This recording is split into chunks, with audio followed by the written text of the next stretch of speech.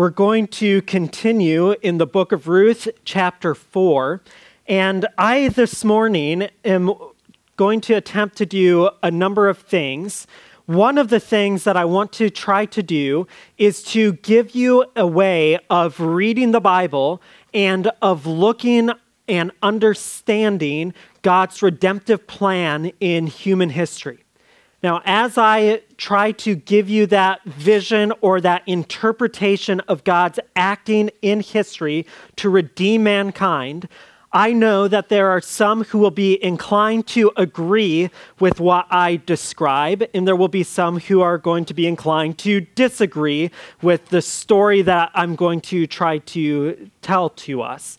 For those of you who find yourself inclined to disagree with what I'm going to propose, I would just ask that you would suspend your disbelief and disagreement this week and in 2 weeks and consider the things that I say.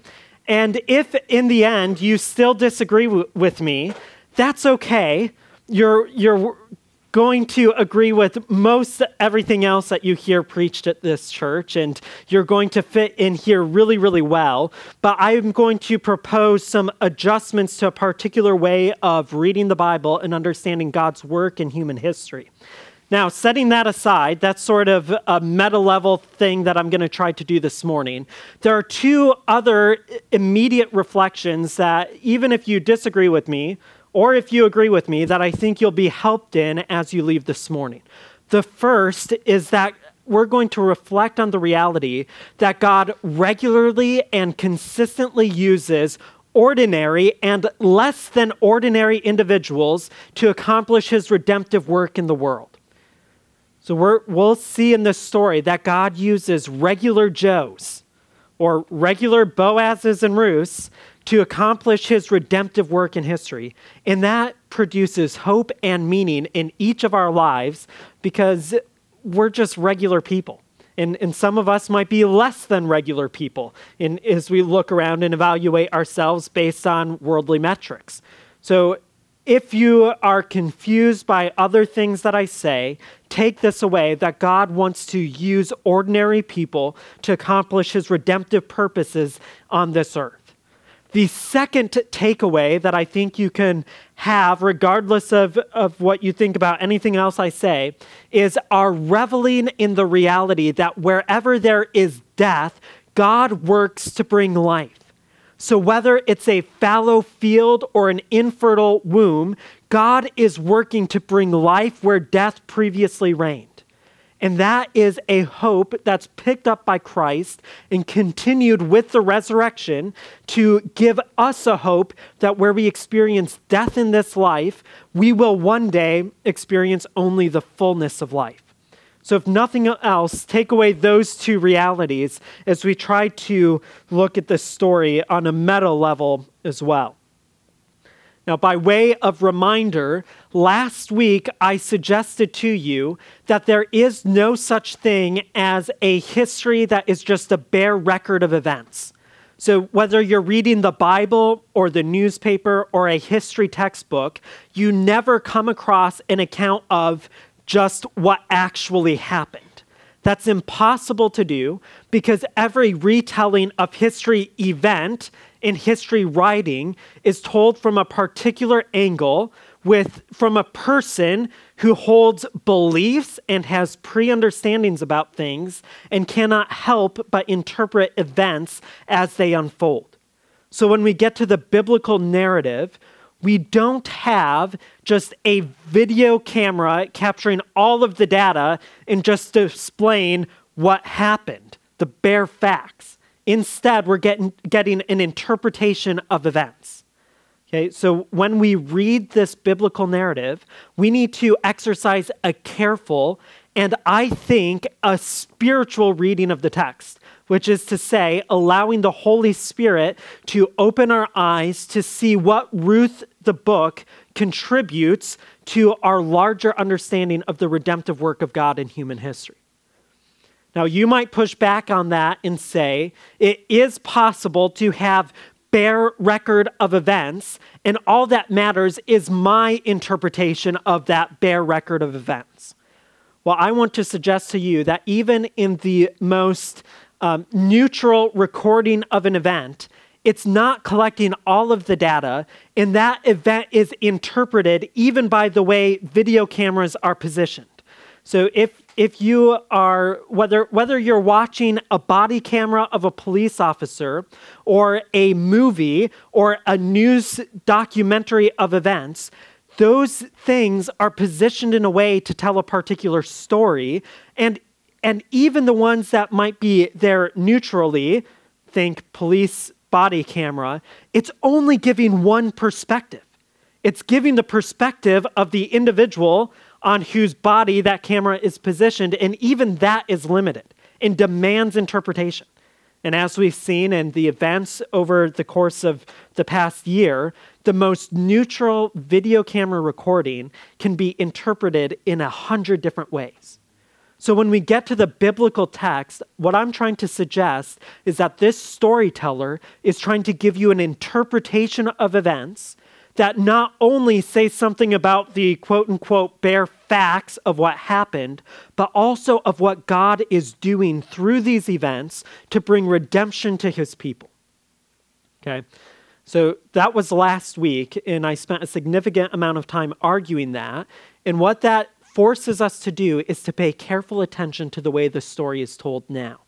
And what I want you to observe is that at various points, the storyteller could simply give a proposition and end, but instead records a description. So, for instance, we will read after Boaz declares that he's going to marry Ruth, we will read a particular worded response of people who are interpreting what's happening, rather than the storyteller simply making the propositional statement, and the witnesses were down with what Boaz wanted to do. That would just be a statement that's propositional in nature, but what we have are interpretations of what's going on, and that interpretation demands careful attention from us, okay? So take note of that as we go. Now, if you remember from last week, Boaz has met with this city council, in essence, and he's confronted this other redeemer. Now, I failed to give the actual words that are used instead of this other redeemer's names. The words are Poloni Almoni. Okay, they're nonsense, rhyming sort of words, and they're just veiling the identity of this other redeemer. So if I were going to translate this text, I think I would just call this guy Pal. Okay, Poloni Almoni, we've got, hey Pal, come over here and we're going to hash this out. And this guy, who remains unnamed, gives up his right to redeem Naomi's property, and Boaz declares that he is going to purchase that property and he's going to marry Ruth. So that's where we're picking up this week in verse 9. So following along in the text as we go, Boaz says here in verse 9, to the elders and all the people, "You are witnesses today that I am buying from Naomi everything that belonged to Elimelech, Chilion, and Mahlon." So all of the facts are being laid out there. Remember, this is something of a legal proceeding. So details are going to be mentioned almost in a repetitive way, but it's almost necessary because of the formality of the proceedings here. But the point is that Boaz is going to function as a redeemer to keep this property in the family line, in this family line that's dying out, and that is officially died out essentially at this point. Now, the land, of course, is entering into this extended family, but then Boaz declares that he's going to go beyond his responsibilities as a redeemer, and he's going to marry Ruth, the Moabitess. And as he marries her, even though levirate marriage doesn't apply, he's going to, in principle, act out levirate marriage. So he says in verse 10, "I've also acquired Ruth the Moabitess, Mahlon's wife, as my wife, to perpetuate the deceased man's name upon his property, so that his name will not disappear among his relatives or from the gate of his hometown." So I've suggested in the past that levirate marriage doesn't apply, but the principle or the result of levirate marriage is in play here. Boaz is essentially saying, I am going to marry Ruth, and our first child, should the Lord give us a child, is going to be a stand-in legal representative for Mahlon and his family line. That's what Boaz's rationale for marrying a Moabitess is. I'm going to essentially perform the function of levirate marriage, even though that doesn't apply to this situation in particular. So we see then that Boaz's intent in marrying this Moabite woman, Ruth, was to have a child with her who would become the legal heir to the property of Elimelech. And in this way, this child would be a stand-in as Elimelech and Naomi's offspring. He would take the place of Mahlon and Chilion, and at least in terms of a family record, he would carry on this family name, so that this family name would not die out. Now, of course, this is going to be costly to Boaz. On the one hand, he's putting his whole inheritance in jeopardy by marrying a woman who in her previous marriage was childless. So it may also be the case that Boaz and Ruth will not have children, in which case all of Boaz's property goes to this unnamed redeemer. Now, on the other hand, if they have a child, it's costly to Boaz because this guy is going to take this property and remove it from Boaz's inheritance. It will now go to Elimelech's line instead of Boaz's line. So whatever happens, Boaz is taking a risk here. So then, as he makes this declaration, he charges those who have gathered at the gate to serve as witnesses to this legal and administrative transaction. So he says in the second half of verse 10, you are witnesses today. And all the people who were at the city gate, including the elders, said, we are witnesses. So there's this community affirmation to what's going on, and it's making this declaration a reality. Now, I think there's something here that should remind us of the role of the community in kind of affirming these sorts of decisions and in affirming these sorts of realities. That's a bit outside of what we can dwell on this morning, but notice that this was not a decision. This decision to marry Ruth is not one that Boaz can make just by himself. He really has to get the affirmation and approval of the entire community. And that's what happens here. They say, we're witnesses.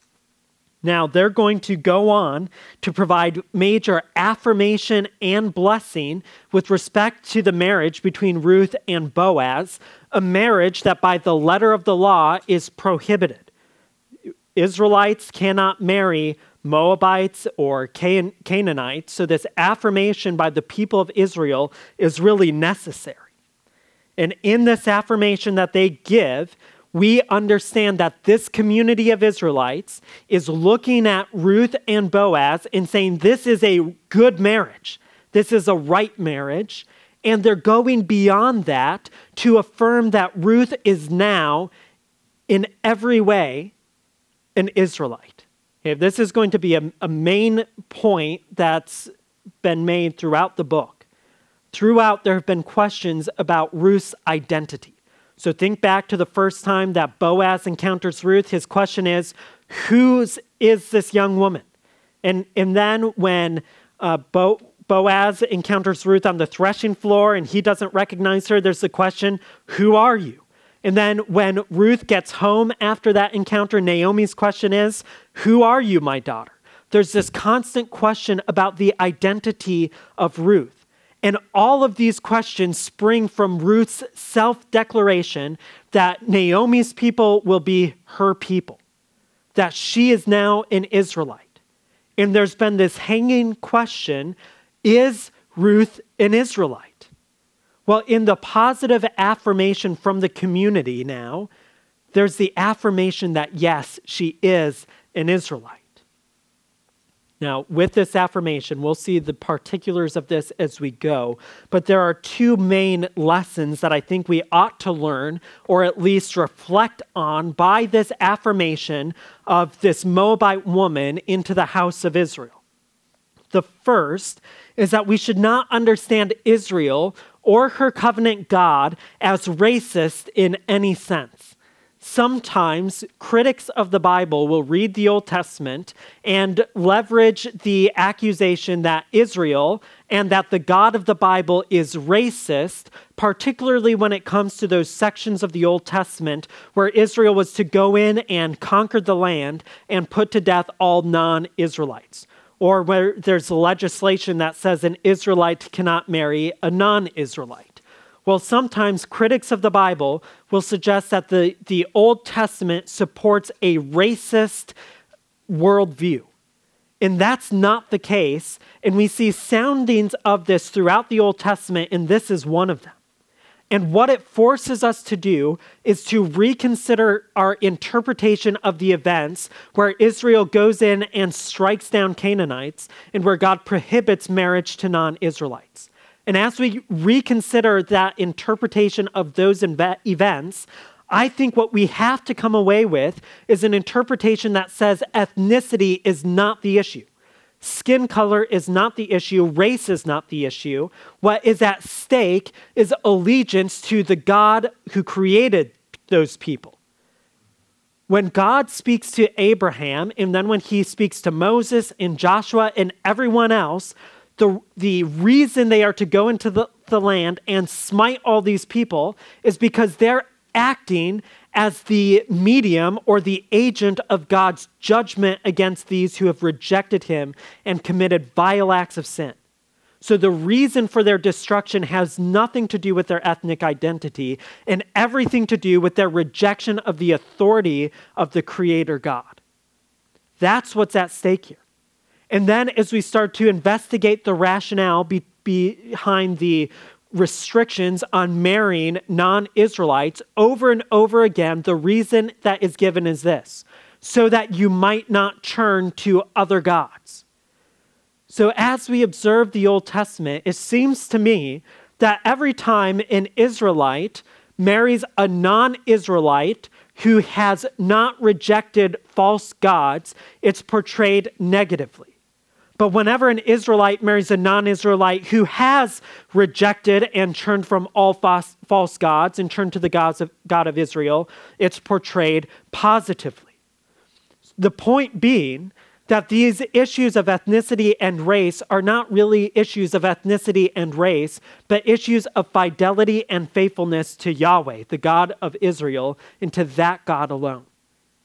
So what I'm trying to get you to see is that when you're reading the Old Testament and into the New Testament, where it seems like God might have a racial preference for ethnic Israelites, from the very beginning, we see exceptions to that would make us be inclined to say that God's redemptive plan is not racially or ethnically based, but that it has everything to do with his own glory in a creation of a people who will worship him and him alone.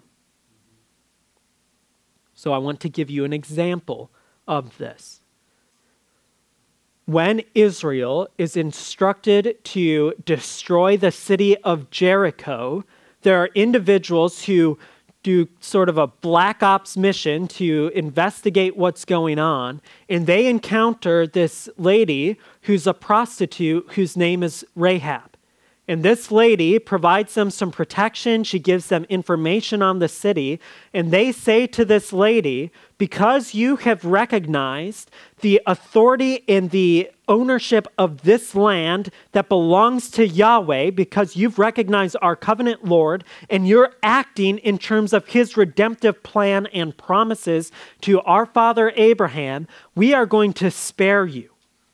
So when they come back to destroy this city, Rahab is spared. This non-Israelite prostitute is spared.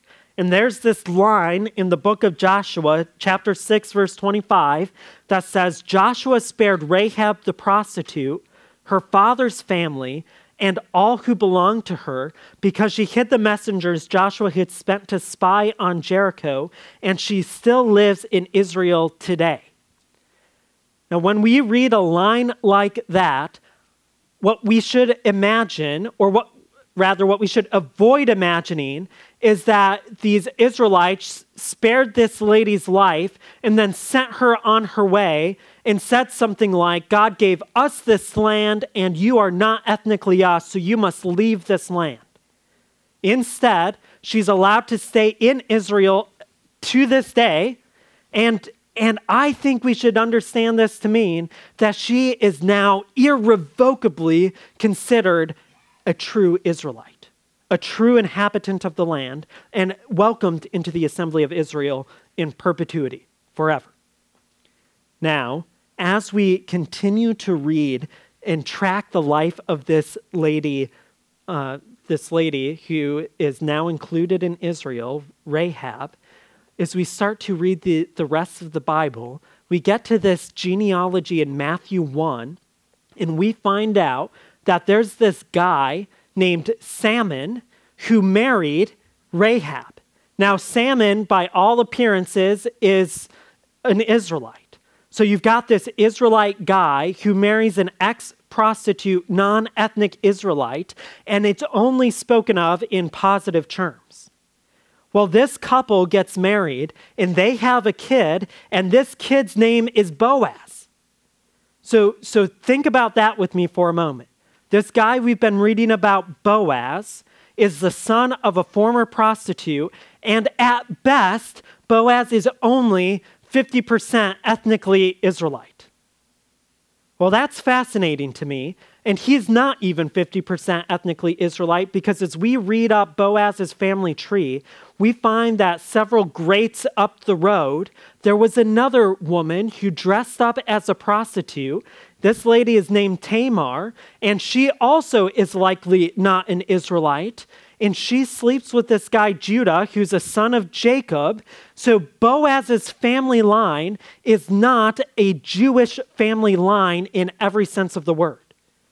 Now, this raises questions for us, and I think an important one, and that is, what metric is ethnic Jewishness measured by? In other words, how do you determine that someone is now an ethnic Israelite? Well, this is a debate that's gone on for a really long time, and there are various answers to this question. So, for example, in the medieval time, the medieval Jewish authorities said that the way someone was declared ethnically a Jew was if their mother is ethnically a Jew. And what's surprising about that then is you look at some of these stories, you have one generation that's not ethnically Jewish, and then another one that is, if that guy, marries a Jewish woman. And if we take that perspective, and I don't know that that's totally a wrong way of thinking about it. I'm not sure that it's the right way. This is really complex. And the more I've read on it, the less I think I can say anything definitive about how to determine if someone's ethnically a Jew. But the point is that individuals who were considered non-ethnic Jews, non-ethnic Israel, were given rights to the land that's owned by Yahweh and promised to Abraham and his descendants. And there's apparently no problem in Jewish thought with this reality. There's no sense that Israel has been disenfranchised when a non-ethnic Israelite gets to own the land that was promised to Abraham and his descendants. The reason that there is no sense of disenfranchisement is because those individuals are connected to the God of Israel, and that land belongs to him, not to Israel. It's a kind of, they're vassal individuals. They get to live on the land, but it's still God's land. So as we start to read the Bible already, I just want to say that this idea of being an ethnic Jew gets disrupted early on in the biblical text. All the way back here, Boaz and Ruth, sorry for the spoiler alert, but they're going to have a son. And this guy, I'm not a genetics guy or a math guy, but from what I understand, this guy is only 25% Israelite, Obed. And then this guy is going to give birth, well, his wife will give birth to another guy named Jesse, and this guy will have a son named David, who becomes Israel's greatest king. And this guy, David, he's gonna make some awful sins along the way. including having a child with a lady named Bathsheba. Now, Bathsheba is married to a guy named Uriah the Hittite. If you're a Hittite, you're not an Israelite. And as far as I can tell in my studies, the majority of individuals are believing that Bathsheba is also a Hittite. They're suggesting that she's not an Israelite. Well, David has a son with this lady named Solomon. Well, we continue this Davidic throne line, the core family line of what it means to be an ethnic Israelite, and there's nothing pure blood about it. Now, I said that some will be disinclined to agree with me when I start making application to the way we read the rest of the Bible and God's larger redemptive plan here. But I want to suggest to you that these aberrations and this complexity in what it means to be ethnic Israel, and I think irrevocably ethnic Israel, in terms of your connection to Yahweh, should make us reconsider what it means when God promises things and says that the church, by virtue of their connection to Christ, the greatest Davidic king, inherits the promises of Abraham. Now, I want to suggest that we should not limit the fulfillment of the promises to Abraham in any way to something that we might conceive of as ethnic Israel. Now, let me bolster this with a New Testament witness. I would invite you to turn to Romans chapter 4. This question of ethnic Israel is a discussion that was going on in the first century. And there is a plethora of Jewish positions on this, but there's also great diversity within Judaism itself. In fact, many historians would say it's almost hard to talk about one monolithic singular Judaism, because as you start to read some of these writings during the first century, that is when Jesus was alive, you have these different groups who are saying, we are the true Israelites. We're the ones who will be vindicated by the Messiah, and other Jewish sects who disagree with us, well, they're going to be obliterated. They're not really Jews. Well, that's going on in a lot of different sects of Israel, and then of Judaism, and then you get Christianity, which is not something totally different than Judaism. It's a continuation and a greater information, greaterly informed and redemptively progressed sect of Judaism, and it was thought that way, at least initially, as Christians kept worshiping in the synagogue and the temple and other places, and they started to say the same kinds of things. And then there were people who would look at them and say, well, you're not true Jews. That's why you get guys like the Apostle John in the book of Revelation who's encouraging churches who are being accused by outside Jewish sects who are saying, you are not God's people. You are not Jews. Well, John can look at these other Jewish sects and say about them, these people are not true Jews, but they are a synagogue of Satan. So throughout the New Testament, we get this idea that this question of who are God's people has been around, and there are a bunch of different groups who are claiming to be God's people, and almost none of it is fundamentally about an ethnic identity.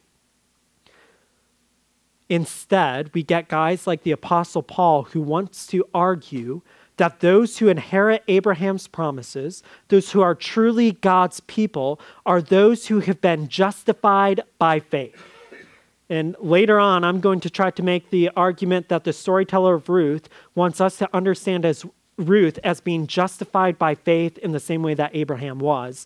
But in Romans chapter 4, starting in we'll start in verse 9, as Paul is talking about the blessings of Abraham, or the promises made to Abraham, he asks this question, is this blessing only for the circumcised then, that is the Jewish ethnic people, or is it also for the uncircumcised, that is the non-Jewish ethnic people? For we say, faith was credited to Abraham for righteousness. In what way then was it credited? While he was circumcised or uncircumcised?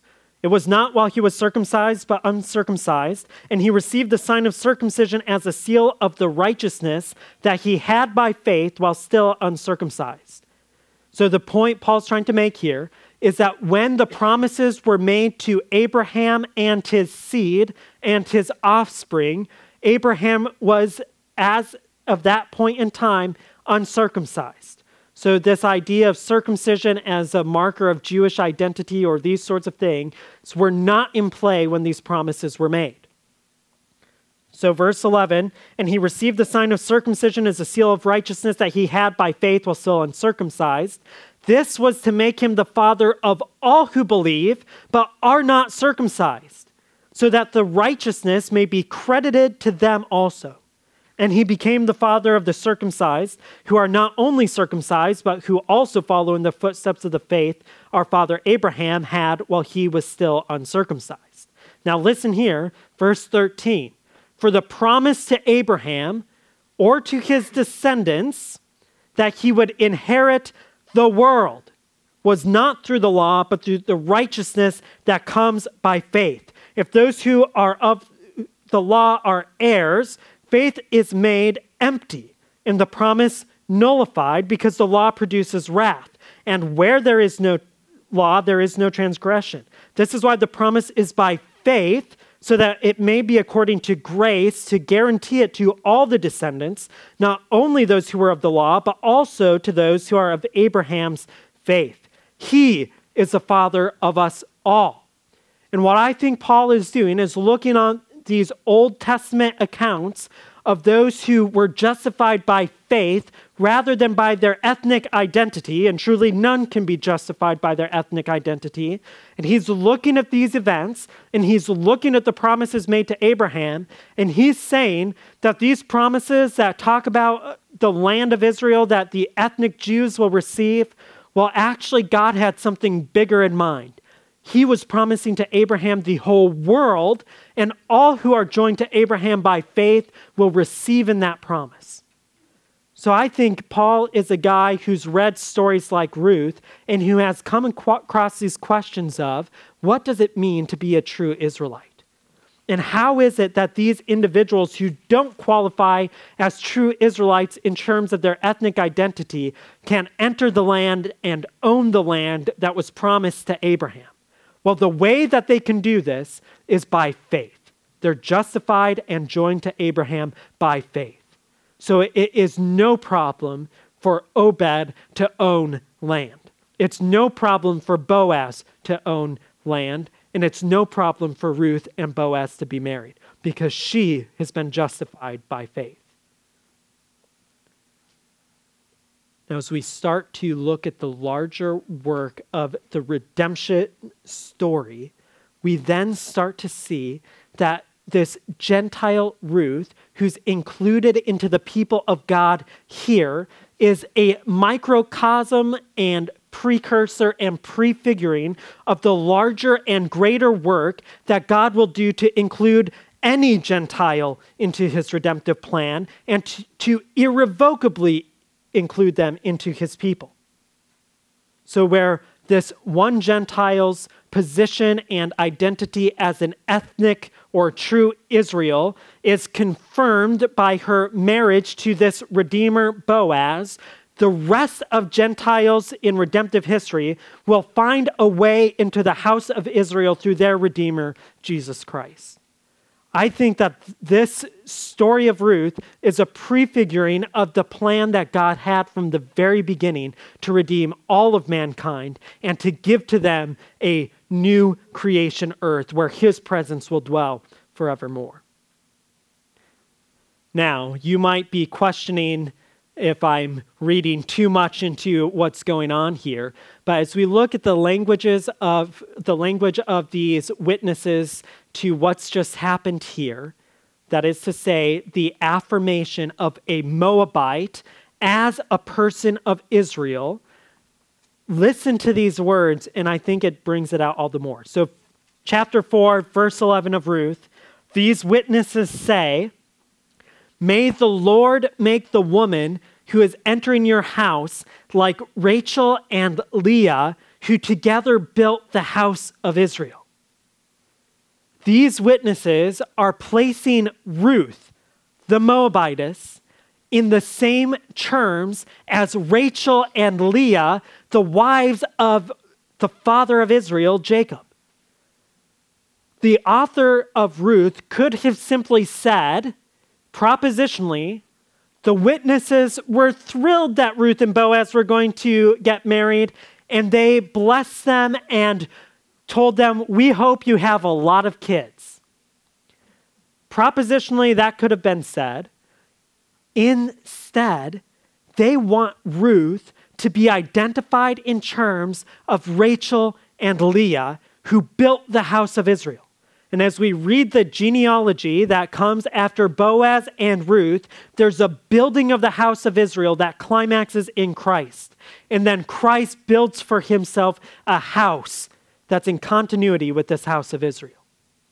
So this very language, I want to suggest to you, should make us question this black and white distinction between ethnic and non-ethnic Israel and the household of Israel that God is building in his redemptive work.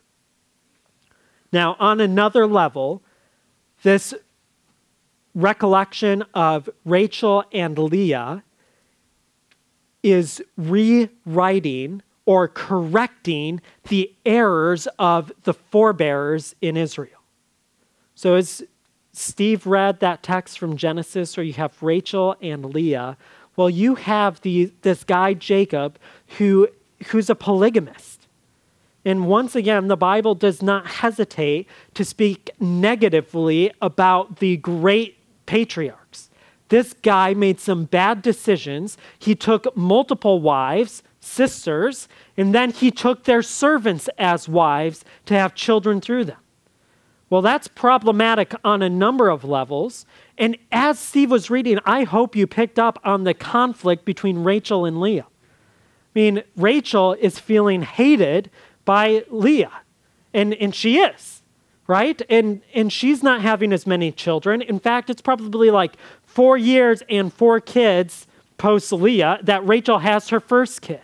And she's so bitter, even in the naming of her kids, that one of them she names Naphtali, which sounds like wrestling or striving, because she strove with her sister and had a kid, and that is pinned her. She won the wrestling match, and now her kid is going to be named in a way that rubs it in Leah's face that I had a kid, and you thought you were better than me, and I'm better than you. And even within this, instead of appealing to the Lord for children, you have this weird, bizarre thing with mandrakes. Well, these mandrakes, they sort of look like ugly, wrinkly babies a little bit. And there's this ancient, you could call it junk science, where someone might think that eating a mandrake would make you more fertile. So you've got this lady who's infertile, not having kids. Well, she wants these mandrakes. So that's why they have this switch, because she thinks it's going to make her fertile. You know, so there's a lot of bizarre things going on. And by recalling these individuals, these witnesses are saying, we have seen demonstrated in virtue and purity the next and better phase of the building of the house of Israel. There's a unwinding of the problematic scenarios that built the house of Israel, and now there's going to be a stepping forward in virtue, and God, we pray, will use this marriage to continue to build his house in a new and better way. And that's exactly what happens. Now, finally, on this note, I think it's curious that they refer to Rachel and Leah instead of Leah and Rachel. Leah was the first one to be married. Leah was the first one to have kids. And I think they're subtly saying, look, we know that Ruth is infertile. She was married for a decade and had no kids. Well, guess what? There have been other women who were infertile, and God gave them children. So hang on to that. But then they go on to say, may you, Boaz, be powerful in Ephrathah, and your name well known in Bethlehem. This, again, is curious to me, and I think they are releasing Boaz from the obligation of upholding the family name of Mahlon and Elimelech. I think what they're saying is, Boaz, you had noble intentions in wanting to marry Ruth to carry on that family line in this kind of spirit of levirate marriage. Well, we don't want to hold you to that. And in fact, with the kids that you have, we hope that your name will be great in this land and that your name will be remembered in perpetuity. So the children that you have, they're your children. Is a gift of God, and your name will be remembered. So that's why when we get to the genealogy, it doesn't say Obed was the son of Ruth and Mahlon. The name Mahlon and Elimelech are remembered only in terms of this story and Boaz's good intentions. But instead, Boaz's name will be made great in the land. Once again, Boaz is put in a stark contrast with this other redeemer. Poloni Almoni, this nameless redeemer who is forgotten and nameless, is written out of God's story, whereas Boaz, his name is going to be great, and it's going to be remembered, and it's going to be so great and so memorable that over 2,500 years after this story was written, you and I have reflected on this guy Boaz for multiple weeks. As we think of Boaz and Ruth in this way, I think it's a beautiful and hopeful indication that God can take ordinary individuals and use them to accomplish his redemptive purposes. You have Boaz, who's not even 50% Israelite. And you have Ruth, who is 100% Moabite. And God takes these two individuals to create a family line that will result in the greatest king and within a kingdom dynasty of which Jesus Christ will be a part. That's amazing. These ordinary individuals are used by God to accomplish his redemptive purposes. And the way that this all comes together is that you have two individuals who find their core identity in terms of the covenant God of Israel and who exercise noble character in their deportment. They exercise hesed, love and concern for others, even when it costs them their hopes and their futures, and God gives them a better and brighter future. So I think in reflecting on this, you and I should be encouraged to find our identity and our hope and our future in this covenant God.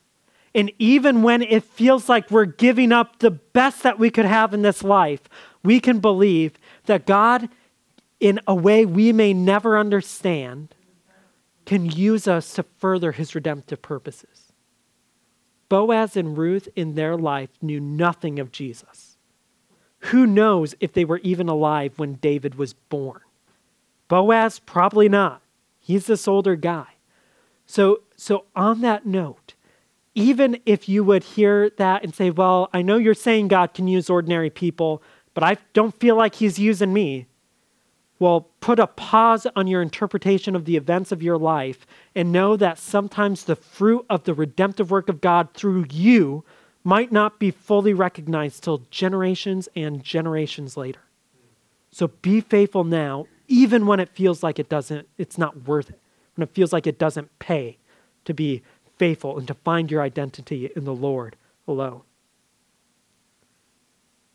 They then say, may your house become like the house of Perez, the son Tamar bore to Judah, because of the offspring the Lord will give you by this young woman. So once again, there's this terrible story that's being rewritten, where Boaz acts in sexual fidelity, where his great-great-great-great-great-grandfather Judah failed to. But this reference to Tamar and the equation of Ruth to Tamar here, I think, should be read as a declaration of Ruth's righteousness. This is how Tamar is described. She was more righteous than Judah. That is to say, in Ruth's terms here, she is more righteous than the house of Judah, than the Israelites she's been around. Throughout where Naomi and other Israelites during the times of Judges have failed to be true Israelites, Ruth has shown she is a true Israelite because she is justified by faith. So what happens? Verse 13, Boaz took Ruth and she became his wife. He slept with her and the Lord granted conception to her and she gave birth to a son. God's granting of conception to Ruth was his yes to Boaz's and Ruth's yes to each other and the townspeople's yes to them as a couple. God is giving blessing and affirmation to these individuals. Now, I want to just give a couple of words here. And one is that we should recognize that the bearing of children and conception is ultimately in the hands of the Lord. Ruth was married for a decade and was childless. Well, we get the idea here that this is a 9 months and a day later sort of a baby, okay? God grants conception to this couple immediately. This is miraculous. In the ancient world, death is conceived of in much broader terms, and a woman who was infertile was thought to, in some terms, to be dead. A family line is dead if no children come from that womb. So for there to be life from an infertile womb would be an act of resurrection power, of conquering over the dead. We see this with Sarah and others in the Old Testament who were as good as dead. That's what the text says, and God brings life to them. Well, God does that here to Ruth. And in that way, she stands with people like Eve and Sarah. And she stands as a precursor to the lady at the start of the next book in our canon, Hannah, who's also infertile. And in this way, she prefigures a lady way down the road whose womb is one in which no children could possibly come. But there's this work of God that grants conception to Mary. So there's this long line of individuals, and in every case, conception belongs to the Lord. So 2 points of responses there. To those who might be experiencing challenges in conceiving children, give that to the Lord. Appeal to him in prayer. He is the God who exercises power over the womb. I think alongside of that encouragement is a warning against putting your hope in all kinds of fertility treatment and allowing yourself to grasp at every and put faith in every possible way to attain conception outside of appeals to the Lord. Don't be the kind of lady who goes after mandrakes thinking that that's where the power of the womb is. Don't be the kind of lady who buys 1,000 essential oils to try to have a child. Appeal to the Lord, knowing that the power of the womb is in the hands of the Lord. And that doesn't change just because scientists in laboratories can manipulate things. Conception belongs to the Lord. So if you experience struggles here, find hope and put faith in the Lord as the God who controls the womb. Further, though, as we reflect on this idea of infertile wombs and fallow fields being given life in the book of Ruth, that is just a microcosm of God's redemptive work to bring life to dead things. We're going to talk about this more next week, so I'll put a pause on it, but let me give you another spoiler alert. The ultimate life-giving source will be Jesus Christ himself. And he's the hope we have now. So wherever we sense death in this world, and wherever we are fearful of the future and the death that it may hold, Jesus Christ is going to be our answer. So whether it's a field or a womb or a dying church, Jesus Christ, through the redemptive work of the Lord, will bring life.